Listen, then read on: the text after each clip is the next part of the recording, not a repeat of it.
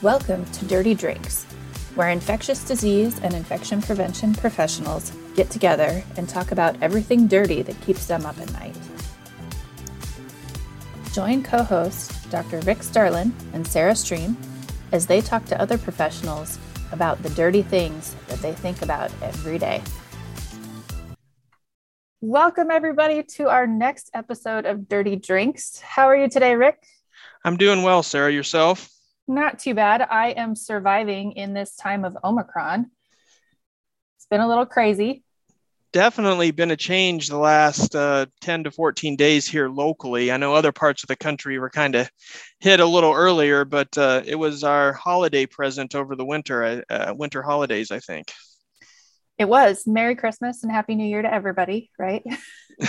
Pretty much. We were hoping we had another week to get through the holiday time, but the virus had a different idea, I think. It waits for no man, right? Very, very true. Very true. So what's on your mind today, Sarah? Well, in honor of our Omicron spike, we have a whole panel of special guests today to talk about what's going on. So I think we should start with introductions. Yeah, that's a great idea. Great idea. I'm just going to start going around clockwise on my screen. So that may not be the same as your screen. So we have Priya Nori joining us from the East Coast. I'll let her introduce herself to you all. Hi, Sarah and Rick. Great to see you guys again. Thank you for having me on. So I am representing the Bronx, New York. I'm at the Albert Einstein College of Medicine, Montefiore Health System. So the Bronx is 1.4 million people in a larger city of 9+ million people. And so we had the, benefit of being one of the earlier places hit by Omicron and experiencing the very rapid transition from the tail end of Delta right around Thanksgiving or a little bit after to then a sudden exponential growth of Omicron. And that was our confirmation, basically, that this thing was here. And so where we are now is still at a very high and uncomfortable level, but hopefully starting to plateau on account of, holidays are over, travel's over. There's really nothing fun to do out there, and people are hopefully hunkering down at home. So where I deal mostly with the surge is in the outpatient therapeutic space, and hopefully have some more to share about that during today's convo. So thanks for having me. Thanks, Priya. So I see Kelly Cockett is next on my screen. Hey, thanks for having me back. And I'll keep it short because I've had the pleasure of being on before. So just as a reminder, I'm an infectious disease and critical care physician here at University of Nebraska Medical Center and one of our associate directors of infection control and hospital epidemiology. So have been writing hospital policies for all things COVID while taking care of COVID as an ID physician and also as an ICU doctor throughout the whole pandemic. And don't forget, you are an adjunct employee health provider as well. Yes. So posting employee health provider in the background just in case. Hunting your cell phone at all times with questions. Hey, at least it's not at 2 a.m. anymore like it was back in the start of this whole thing when we had no clue what we were doing. Well, maybe we have more of a clue now. It's interesting. But next on my screen is Dan Johnson, who has not joined us yet on his own individual podcast. We have to get him on at some point in time to tell us his story and journey how he got to where he is today. But I'll let him introduce himself today. Hi, my name is Dr. Dan Johnson, and I would say, other than my wedding and the birth of my 3 children, being on Dirty Drinks is basically the highlight of my life. I've been waiting for this invitation, and it's finally here. So I'm very excited to be here. I am the Division Chief of Critical Care in the Department of Anesthesiology here at the University of Nebraska Med Center. And I am mostly an intensivist when I do my clinical work. I sometimes get the pleasure of going to the operating room to anesthetize people, but over the last 22 months, those days have been very few and far between. honestly, my group sort of taps in and taps out whenever the pulmonary critical care medicine team tell us to. So the initial spring surge of 2020, we were all in. As the summer got better, they told us we've got this. And then, of course, the fall of 2020 happened and we tapped back in. Things got better after the vaccines. We thought, hey, awesome, like we're through this thing. We're going to actually have normal life again. And then, of course, more recently, Delta back in, and then we've been in. And so Omicron is here. And I actually happen to be on duty in the COVID ICU as we speak. I have a partner that covers the nights, so I'm free to do this. But I'm right in the thick of it right now, so I've got a pretty fresh perspective on it. Thanks, Dan. And for the record, this is not the first time we've invited him on the show. So we're glad that he's joined us. We've been a bridesmaid to his work a few times, but now he's on and we're happy to have him. And then lastly, going around clockwise, we have Richard Estep, who's another new guest to our show who we're excited to have as well. And we'll have to get back on to do his own show when we get a chance. Hey, good evening, everyone. I'm Richard Estep, a paramedic working in Boulder, Colorado, and also the clinical coordinator for a fairly busy hospital system. It's a new job to me. Prior to that, for 6.5 years, I was a clinical chief of medicine for a paramedic service. Well, thank you so much, everybody, for joining us today. I really think that we should just get right into it. Everybody knows that Omicron has been affecting our healthcare system, and we've seen an exponential increase in case rates all over the country. But I am curious to know how this has affected everybody on this call. So maybe starting with Priya, what have you guys seen over on the East Coast? Yeah, thank you. So there was this really great article actually recently in The Atlantic by the gentleman, Ed Young, who is very famous now at this point for his coverage of the pandemic, but he really nailed it. And I encourage your listeners to check out this article, and we can put it in the show notes. But essentially, while there's one narrative in the media that this is a milder version of the virus and that it won't really have the same impact as prior variants in terms of taxing the healthcare system and healthcare workers. And that's one narrative, I guess. But actually, when you go beneath the surface, what's happening is that the cumulative burden on healthcare systems and healthcare workers, with now 4 or 5 different surges in some places, has puts us in a much worse position to get through this successfully. So, where I am, we're at this juncture where we need to open up surge units, but we don't have people to staff those units because of a tremendous amount of staff illness and then just departures over time. And that's not unique to us in New York by any means. I'm sure you're all experiencing it, but what that translates into, which is covered really nicely in this article, is the COVID patients and the non-COVID patients just get overall worse care, and everyone suffers, and no one is the victor in that situation. So regardless of if they're coming in with COVID or happen to get COVID in the hospital or incidentally testing positive, even if they have an MI and are found to have COVID, well, they have much fewer nurses. The ratio of staff to patient is not in their favor. And so everyone is going to do poorly. And I think that while ours is maybe a few weeks ahead of the rest of the country, it's like we're all reading the same script here. And I don't anticipate anything different for our colleagues throughout the country. Yeah, I'm curious. So, sequencing takes a little bit of time, right? So you don't know when somebody tests positive that what variant they have. But I can tell you that from what I saw in my roles here, that almost to the day that we started seeing Omicron take over, you could feel it. You could tell that it was different. It was clear that this was a massive change in what we'd seen for almost 6 months with Delta here locally. Did it feel the same for you? And there's the sense that, yes, there was this rapid spike, and then there's also perhaps a rapid fall off, or you guys are much further along in your Omicron spike. So is it a rapid up down, or are you seeing a rapid up and then a taper off, or what are you guys seeing that other places can kind of expect? Great question. So we, like you said, Rick, we felt that very specific inflection point where we said, there's no way that in a pretty heavily vaccinated population, so overall New York, all comers, all age groups is something like in the 70s of complete vaccine coverage. And this still means the 2 doses.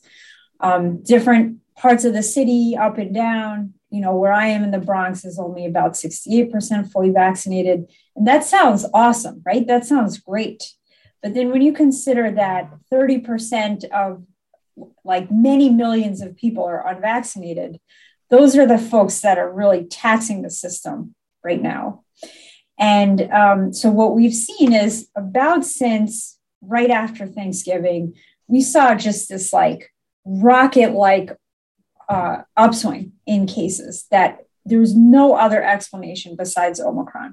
In a heavily vaccinated, experienced population that had been through several months of Delta, as you said, that did relatively fine through that surge in the Northeast, then to see this happening again, we knew that couldn't be Delta. So the information we were getting on the ground from local sequencing and institutions that are doing sequencing is that something smells different here. And we had a little brain trust in New York City, and basically they all confirmed for each other the very rapid doubling time from like 10% last week to 30 to 50, then to just everything. And that happened very, very quickly. So fast forward to now, like about, let's say, a month later, we are perhaps starting to see, I wouldn't say the downtrend, but we're perhaps starting to see maybe a plateau, at least in the data that I have from our system. Part of this is a delay from the weekend. Part of this is the fact that we've had to send out more tests than we used to before, and there's some delay in that reporting. But it seems like we're at least maybe sitting at the top of the hill. And part of this, I think, is that there's just really no one left out there to infect.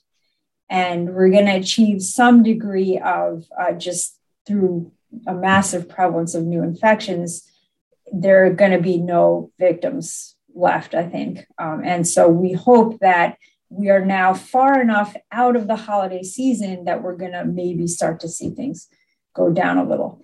Now, is that because no more victims, or is that because it's just so darn hard to get a test these days? We shall see. Yeah, sounds like hopefully you guys have gotten through the worst of it. So I'm interested to talk to Dan and Kelly about where we're at the moment, because obviously we are, 10 to 14 days into our experience with this. And I'm sure that they felt it pretty quickly as well in what they're doing. They also have a lot of interactions with the nurses and the other staff in the ICU. So where are they at, mentally and physically now that we're in the midst of another surge? Sure. I want to start off with just a quick little factoid that I've been saying through the whole pandemic, and I think it's impactful. I've been doing COVID critical care off and on for 22 months. I have never taken care of a critically ill COVID patient who was either, every single one of my patients is either unvaxxed or immunocompromised.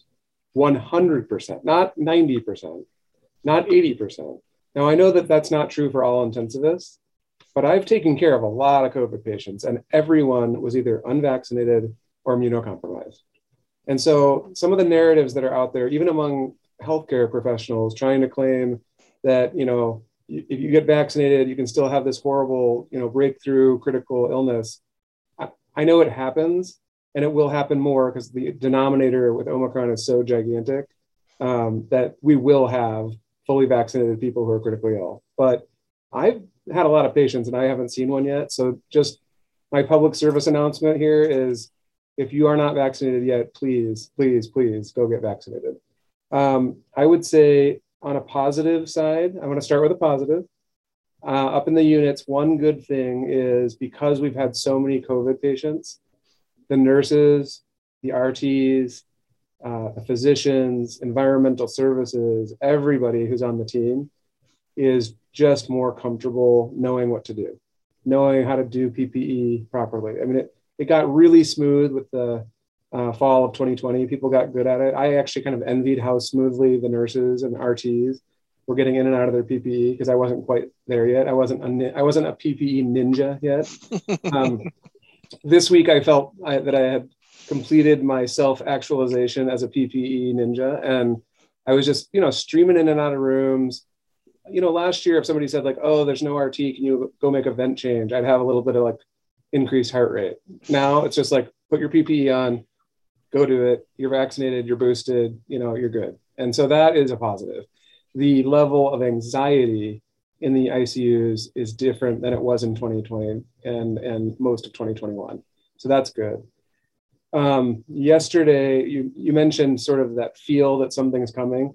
Yesterday, I made a phone call to Brian Bohr. Kelly, you would not approve. He was having family time, and I interfered with family time. And of course, I hear like kids in the background, like I always do when I call him and he's not at work. And Brian Bohr is our section head for critical care in the Division of Pulmonary Critical Care.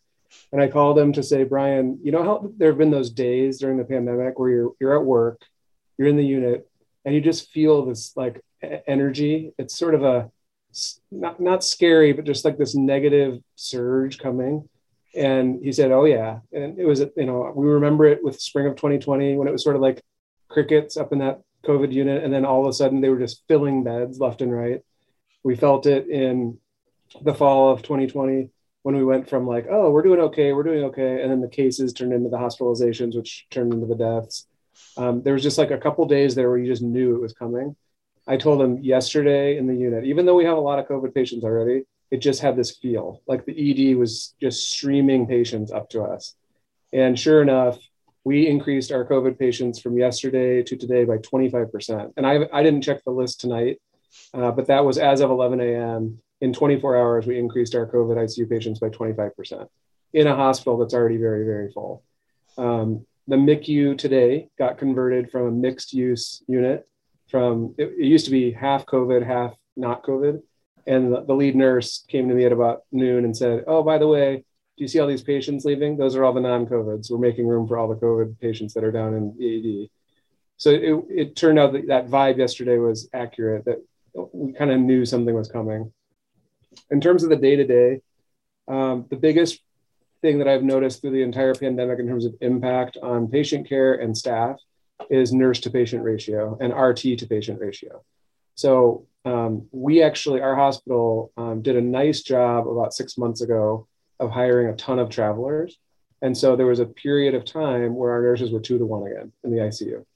And it was really nice. And, people disparage travelers. I have a whole new love for travelers. Like, it was absolutely awesome to see our regular staff nurses go back to a 2-to-1 ratio because of these talented, young, brave people that can move across the country and fill roles and take care of anything that we throw at them.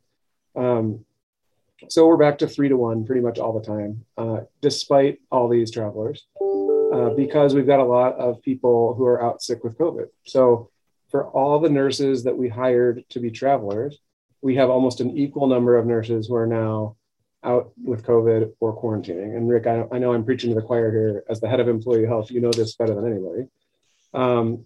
Today was the first time I think that I've ever worked in an ICU at Nebraska Medicine where I literally couldn't find a respiratory therapist. I really needed to talk to the respiratory therapist because we had a kind of a complicated plan for recruitment of a lung. And then we were going to drop the PEEP back down. And, you just have to have a conversation. You can't put that in an order. It doesn't work. And I couldn't find them. I literally couldn't find them. They're so good about being present. And I just realized they're so busy. They're so stretched. They're just not here. So I put on my RT hat and went in the room and did what needed to be done without their help, which is how we've been behaving for the Delta surge and this and all along, right? If the doctor can help, we should help. A new thing for me, I think Kelly's probably experienced this. Priya, you may have experienced this. I had never experienced the joy of having people try to decline medications that have been proven with good randomized controlled trials to benefit COVID patients and request medications that have been proven not to be beneficial. So I've kind of lucked out in that way. I've basically had really nice patients and nice families, or if they're not liking the therapies I'm giving them, they're not speaking up. Well, this week that changed. So I had my first real dose of people trying not to accept the medications that we know work. One of which is fully FDA approved. Others that have been very well vetted with excellent randomized controlled trials, and the EUAs that have been issued have been very appropriate. And so had to have some heart-to-hearts with some patients and families over the last few days. And really, overall, I would say the physicians, I feel, are doing okay. That's my impression. We're better staffed, I think, compared to the nurses and the respiratory therapists. We have a little bit deeper bench. I think the nurse practitioners on our team are doing okay, honestly. Again, we've spent the last year and a half really trying to deepen our bench, recognizing that we were basically running razor thin margin in terms of number of people available. So that's sort of been my experience. We're doing okay. We definitely know there's a lot more Omicron patients coming to the ICU over the next week or two. And we're just getting ready to take care of them. Well, don't feel bad about your patient that refused treatment. We got our first hater on Twitter this week. Oh. So they're out there. It happens. Hey, Sarah, today or a couple of days ago, I asked one of our physicians who's like a social media guru, kind of like Kelly Cockett, but it wasn't her. I asked, how do you delete Twitter from your phone? And he said, what do you mean? You push on it and then you just hit that delete. And I said, oh, it's that easy? And he was like, yeah. So I did. Yeah, but you still have your account. You didn't like disable it or log, did you even log out before you did that, or? I didn't. And then I checked my Gmail and what do I see? But tweets. Yep, that's the problem. Oh, well, technology for guys our age is not quite so easy, is it? No. You can fix it. You can turn the notifications off and then you never have to know. It's all good. Yep. Advanced future lessons. Kelly, I will come visit the guru and you can show me how to do that. She is the social media guru, isn't she? So Richard, I'm curious. One thing I'm curious about here is transporting patients and going and getting sick patients and trying to find a place to take these patients. I assume that Denver's had a similar problem to other major metro areas in the U.S., even rural areas. How has that been for you? And has it made your job that much more stressful as opposed to having your normal routes of where to go and those kinds of things? Yeah, I would say that so many hospitals are now on divert, which as EMS crews, we completely understand that. We see how hard everybody is working there. We see the lack of staffing primarily because, of course, Omicron is laying people low. And we're experiencing some of that ourselves as a service. So the problem is that the public keeps calling, as they all want to do. And of course, as they have a right to do.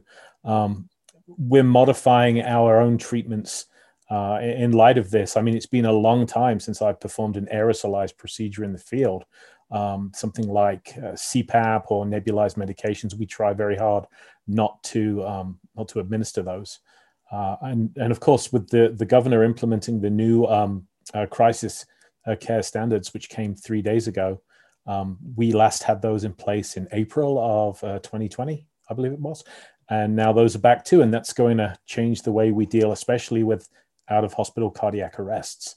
We'll no longer be transporting those patients who present in a systole or PA, some kind of non-shockable rhythm. So yeah, it's made things both more complex and in some ways more simple at the same time. So you brought up a really good term, Richard, crisis standards of care. I think we need to spend some time unpacking exactly what that means, so that way people understand what happens when we are put into crisis standards of care. Absolutely. And I know that the very term itself is inflammatory. I mean, it's become a news headline pretty much everywhere throughout the state. And the PDF of those standards has been posted.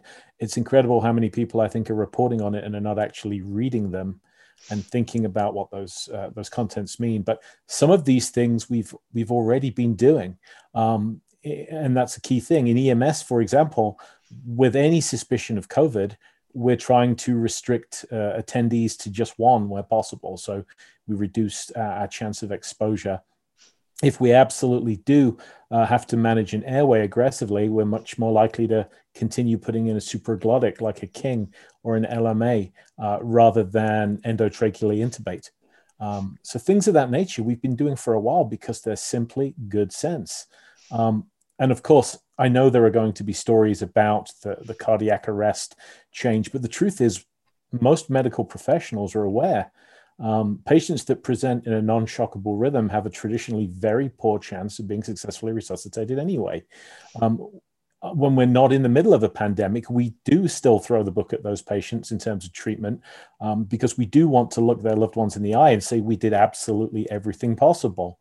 So we will work them for normally anyway, 30 minutes, sometimes more, in an attempt to get them back.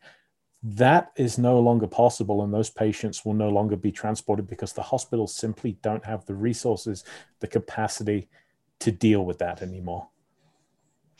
I think that's a really powerful message for where things are at. And Kelly, I know you've done a lot locally here with crisis standards of care and trying to figure out what we're doing as far as caring for patients in the hospital and whatnot. I'm interested in kind of your perspective on this.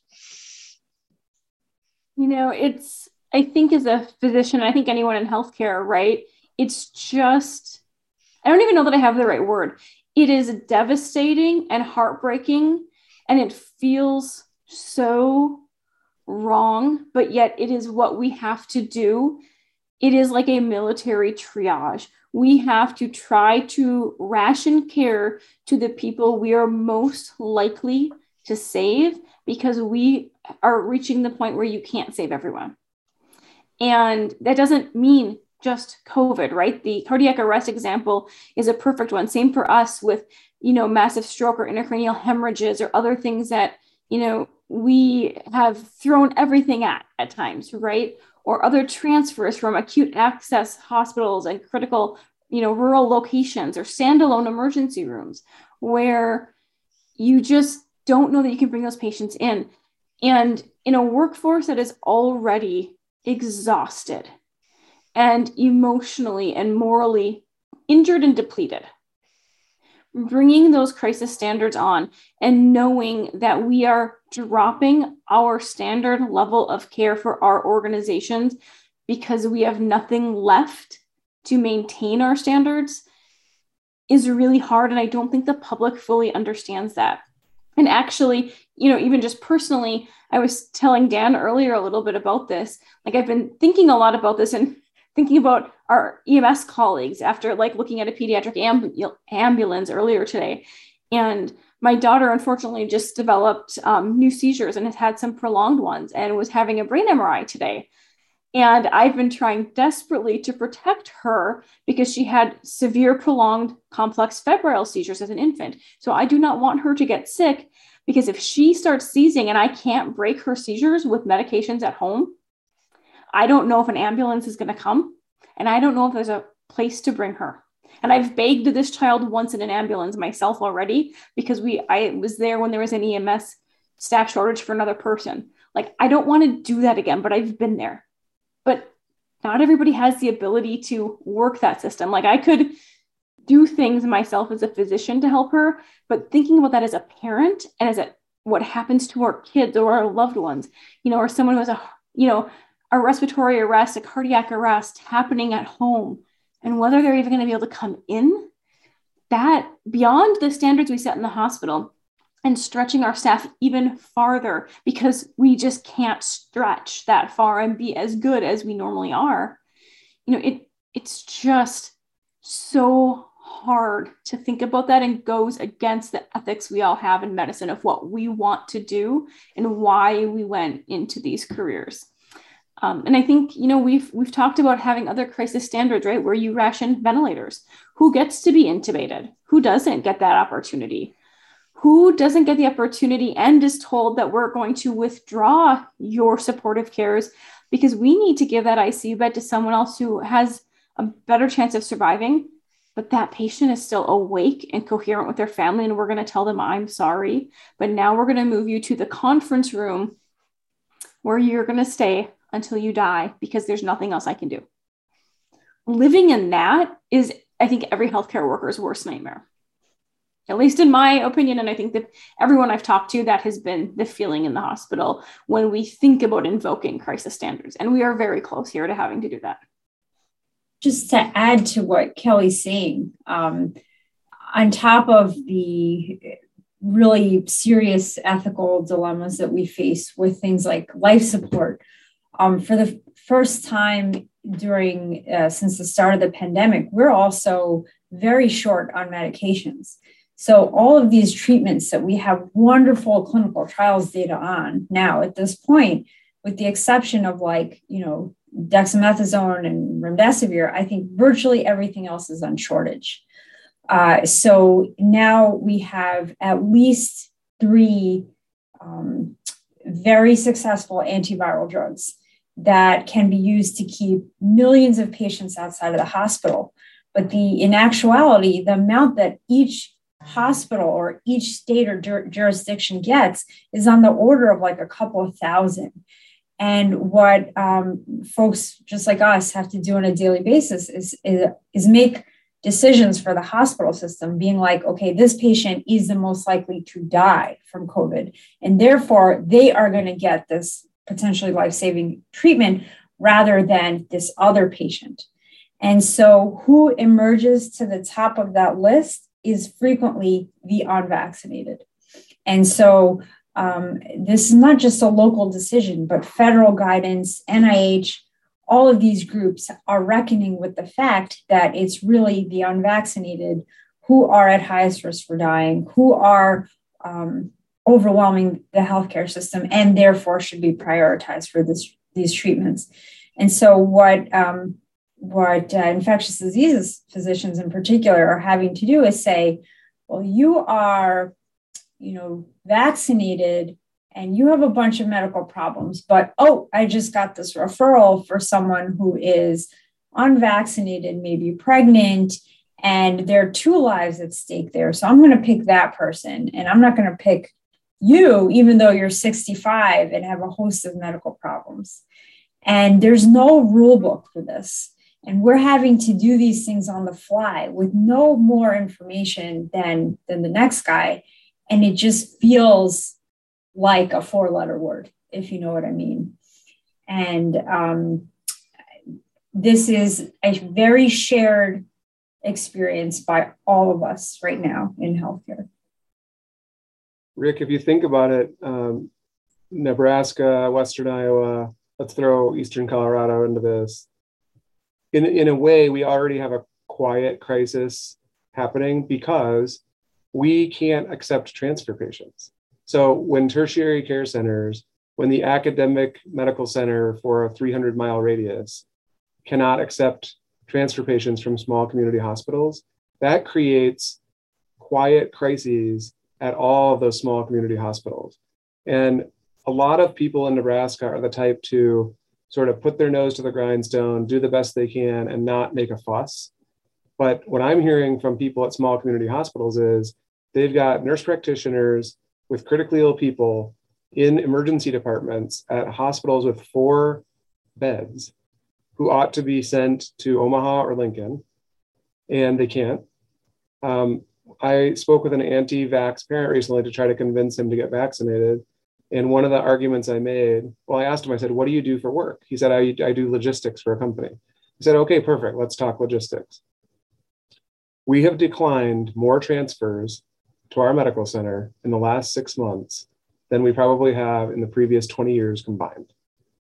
We don't say no. If a small community hospital, if a provider in need, if a physician in need is reaching out for a lifeline, the University of Nebraska Medical Center says, yes, send them. That is what we've always been about. We pretty much always say no now, unless it's something like advanced heart failure and we happen to have beds in the CVICU where we can help somebody. But if it's a general medical critical care transfer, the answer is no. And so people are definitely dying in those small community hospitals that could live if they could make it to a higher level of care. I think that in Omaha, the line between, they call it contingency levels of care, where we're not doing our normal stuff, we're limiting the operating rooms. The line between contingency care and crisis of care we're getting so close. It's more of semantics at this point. Like, are we actually going to say it like Colorado? Because we are really limiting a lot of things. We've drastically limited the amount of ECMO that we'll do. And that's not because we don't have machines. It's because we don't have nurses. And we can't have one-to-one nursing on more than a few ECMO patients. On a more personal note, I'll give you a little bit of a story from today. I had a family meeting today with the father of a young veteran. And he said, he's totally maxed out on everything. He's not thriving.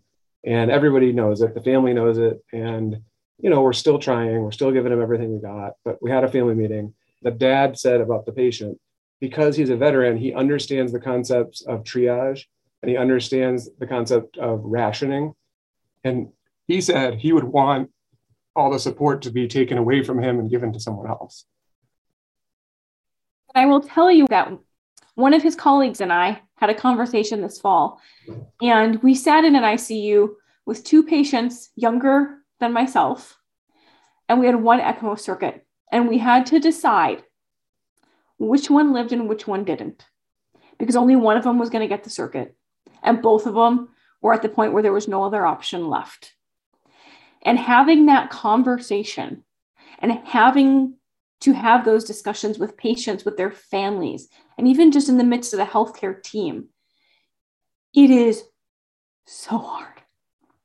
It is so hard to do that. It was actually one of the first conversations that we had multiple trainees and nurses and respiratory therapists. And if you would have asked me anytime within a week or two of it, my reaction would have been very much like Dan's. I couldn't talk about it because it was so horrible.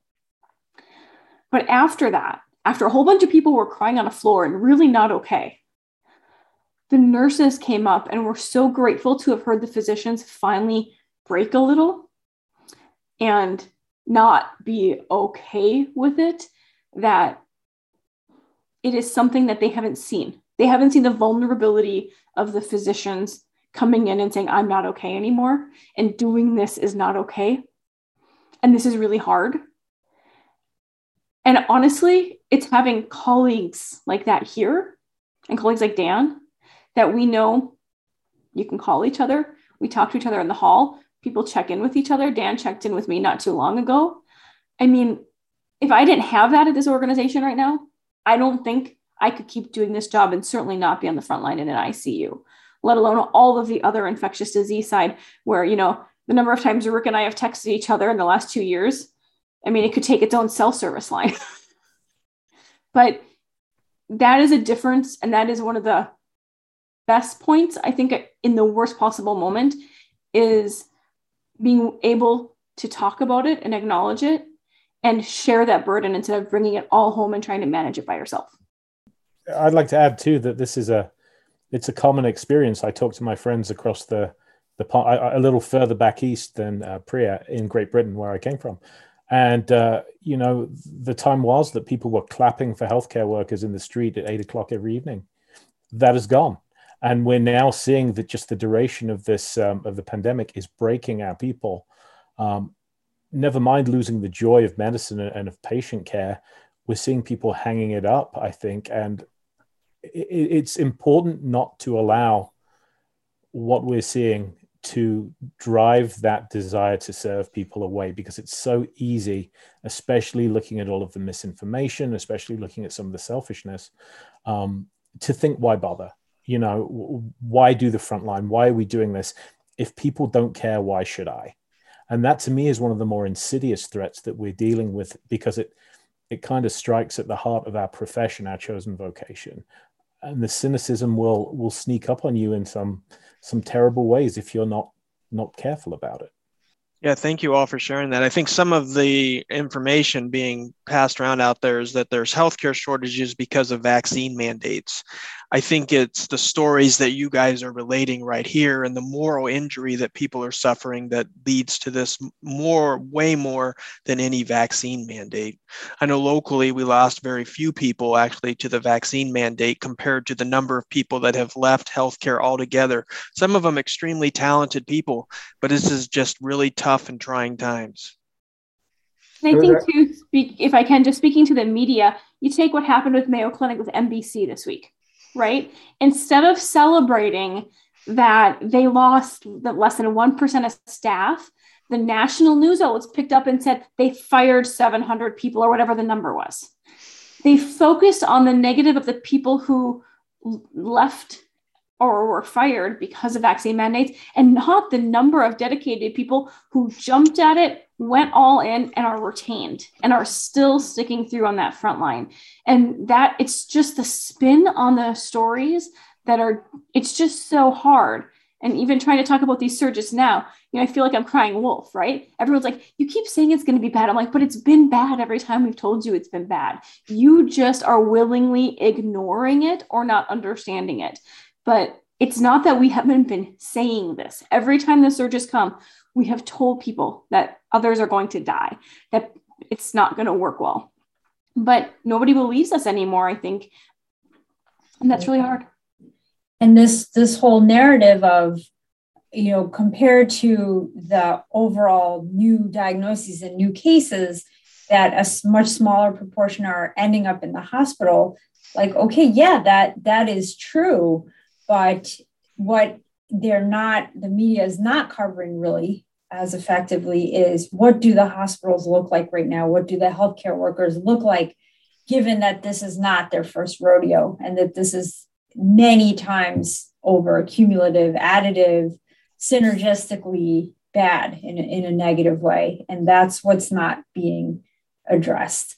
And it comes, I think, from a place of their own fear and denial, and perhaps some kind of insidious narrative underneath to try to keep control over what's happening in the markets and what's happening politically and all of these things. It's like they all got the same instructions to try to shut this down, to make this seem like a much milder version than potentially it could be. And yeah, I mean, maybe we'll find that this is mostly an upper airway disease and that it's not ultimately at the end of the day associated with the fatality rates. But when you compound that, and when it's thousands and thousands of hundreds of thousands of people, yeah, things are going to get really, really bad very quickly. And Priya, I'm not an epidemiologist. I'm actually an anesthesiologist, intensivist, but I like to play one on social media and now radio, apparently.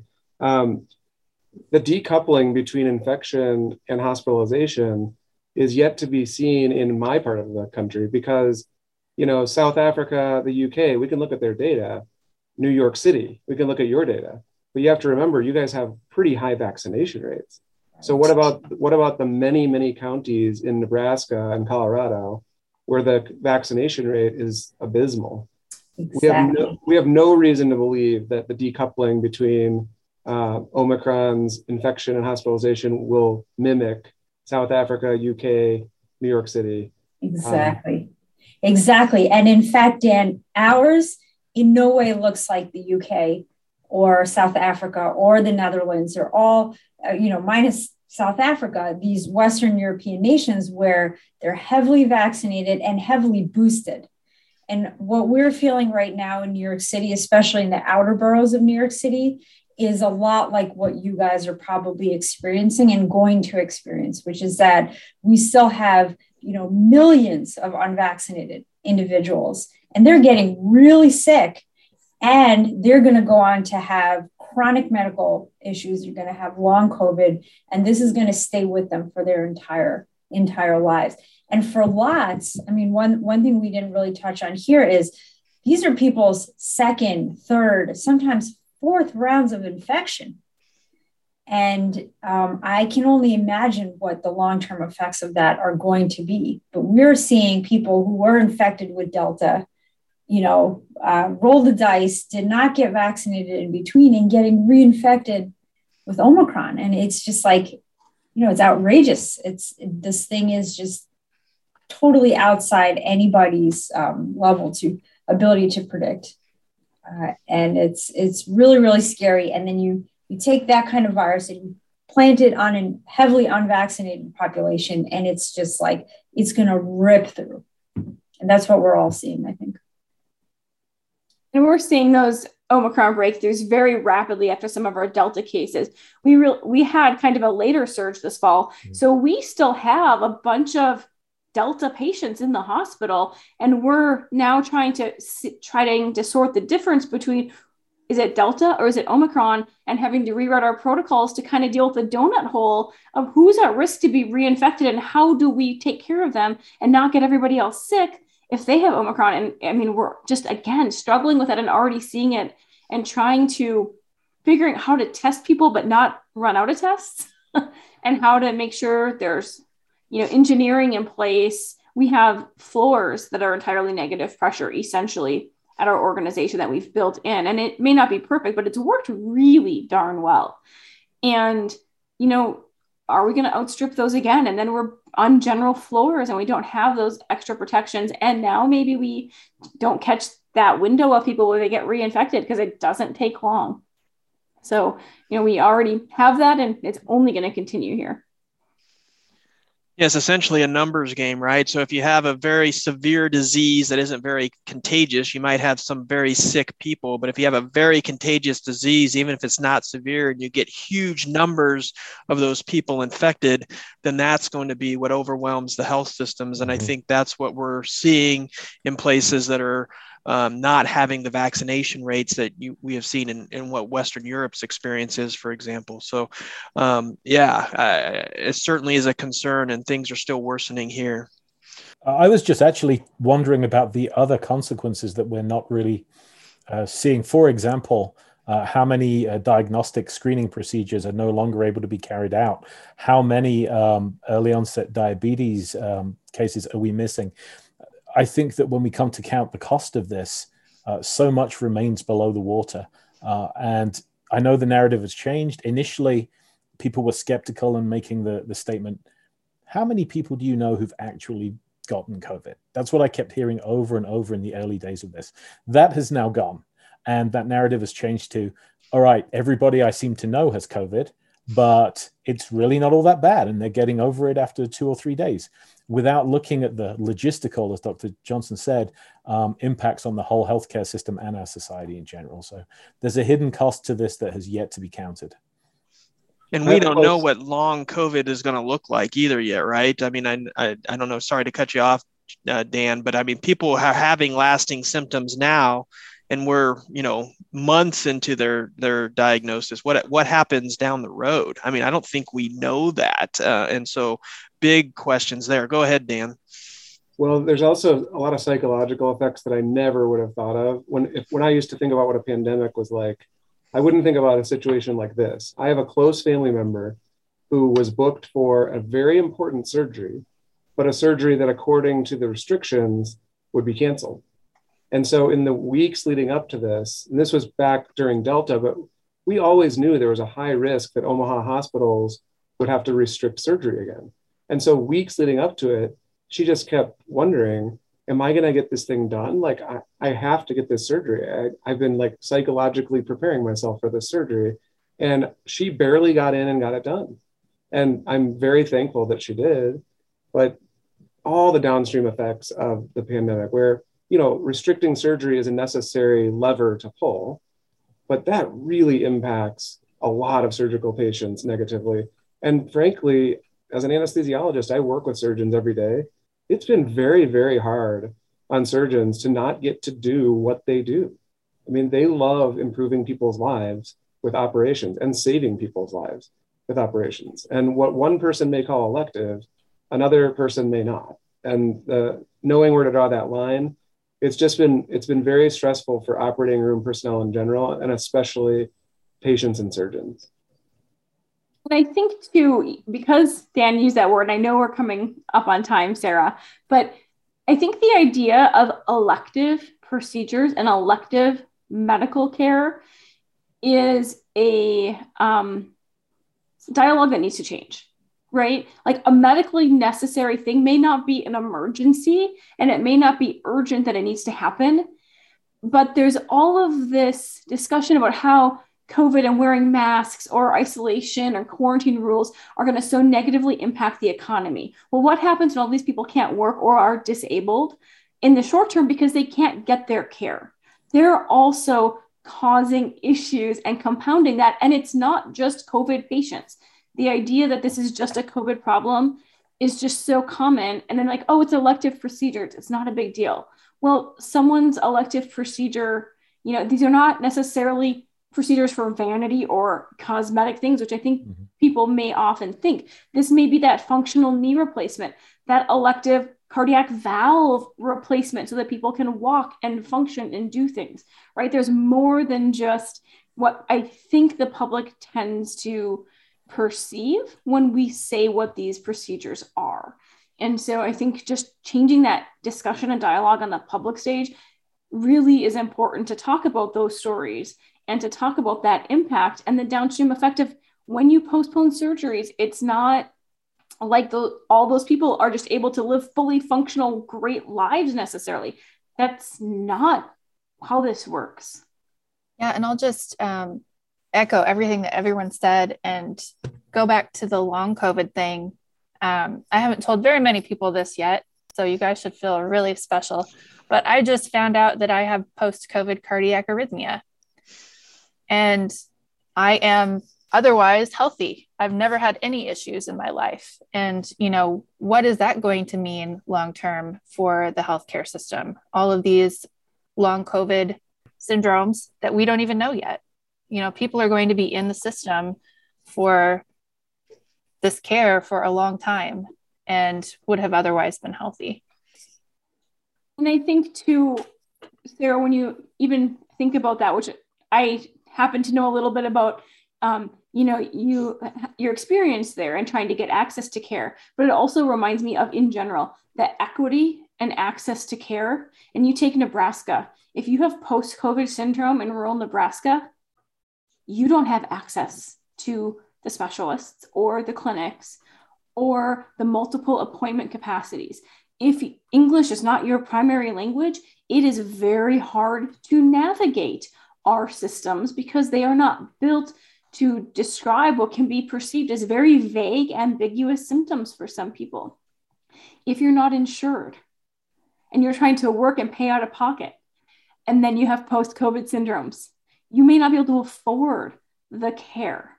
And the repercussions on the equity and access to care alone, just for post-COVID, are going to be profound throughout our communities and this country. And they already were profound when you look at disease burden and mortality. And I would add to that also, if I may, that there are going to be fewer providers around in all capacities at all levels because there are so many tired and broken physicians, nurses, paramedics, whoever you care to name. I have a feeling that there will be a real staffing challenge once this is all mitigated. Well, thank you all. I don't know if any of you have any last comments, but we certainly appreciate the open and frank discussion that we've had. Dan, did you have something you were going to say? I was just hoping you could cheer us up, Rick. I know. I was trying to think of something. What can we say? It's going to be 50 degrees tomorrow. Hey, and I earned my PPE Ninja badge. You did get your PPE Ninja badge. Kelly's getting better. She's coming back to work again soon. So that's a positive. Priya's hospital situation sounds like it's maybe plateaued and getting a little bit better. So yeah, that's great. I'll revisit with you guys. I'll let you know what to expect, in a few weeks, and I will hopefully be able to confirm for you relatively soon that there is light at the end of the tunnel. Yeah, we certainly need that. I'd certainly be interested to hear what your experience is like. You're going to start your peak and then start to trend down. What comes after that? Is it a rapid decline? Is it a slow decline? Is there, what stresses does that put on people? And how quickly can you start to relax some of the augmented things that you've put in? Because we're going the other direction right now. We're going back up on things that we had done before. But at some point you have to scale it back again, right? And what does that look like and how do you do it? We could have another whole discussion on that here in a month or so. And we'd love to have you guys all back on. Yeah, for sure. Hope to have some better news on all of those things in a couple more weeks. We are kind of maybe just sitting right there on the top of the mountain. I hope, I don't want to bite my words later on, but let's hope it's like, one of those awesome Six Flags roller coaster rides downhill, and we'll see each other on the other side. I saw something cool on social media that said, we're just one more surge away from matching the Patagonia logo. Oh, can we just all start wearing those hats on these calls instead? Every Zoom, like, you must show the Patagonia logo and be like, I'm here today. Like, the heck with the mood elevator. It just goes with the surge, right? They're completely tied together. I will say that is one of the beautiful things that I will also echo has come out of this, right? I mean, Priya, we've been in the same fields for years and we have never met face to face, but now we've met more than once, right? Via Zoom. And just to be able to meet other people, Richard, to be able to chat with you, even though, geographically we won't have that ability. I don't really think prior to this pandemic, we in medicine, academic, non-academic, collaborated and communicated as much as we do now.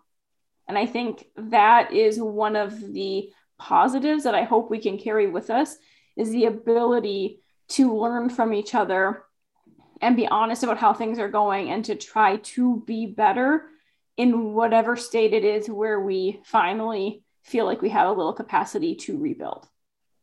Another positive, my resident on rounds yesterday said, I feel like I've gotten a lot better at managing ventilators lately. I said, you're right, you have. We did joke that a lot of our trainees, can you imagine being a pulmonary critical care or just a critical care fellow or an ID fellow, right? Particularly going through all of your fellowship in a pandemic. Yeah. And lots of these people started as residents, right? They were residents when they were applying, surge number one, and then every year of their fellowship, some major surge. I have 2 interns right now, and I was talking to them about the pandemic as if they were like in the trenches in April 2020. And one of them said, Dr. Johnson, I was a 3rd-year med student. You know that, right? Already into the let me tell you what it was like phase. Let me tell you what it was like when we had our first ICU patient in the biocontainment unit and how many intensivists and ID doctors it took to decide how to manage that person. Kelly, you mean when we made the transition from 20 doctors for one patient to one patient for 20 patients for one doctor? Yep, the ratio, the rounding. You've never seen table rounding like this.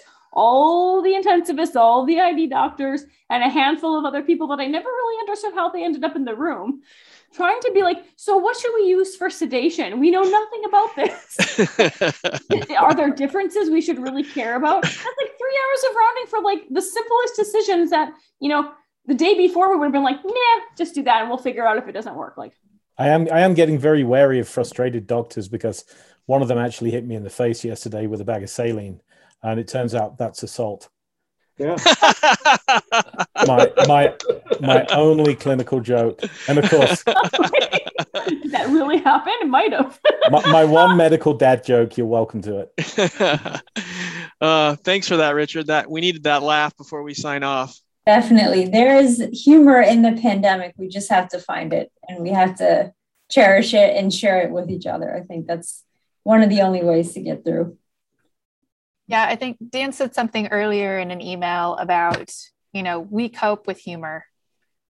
So, even though you may know medical professionals out there and they're all smiles. Check on them because they're probably not okay.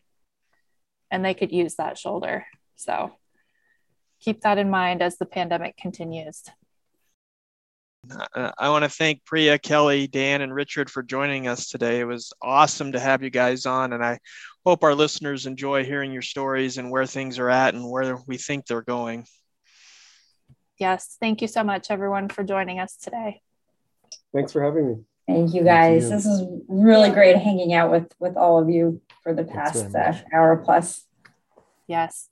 And for all of our listeners out there, catch us next time on Dirty Drinks. Thank you for joining us for today's episode. If you enjoyed this content, please share it with your friends. And don't forget to be a part of the conversation by following us at dirty_drinks on Twitter. If you would like to share your story, reach out to us through Twitter to become a guest on future episodes. We would love to meet you. Have a great week and make sure to get your fill of dirty drinks.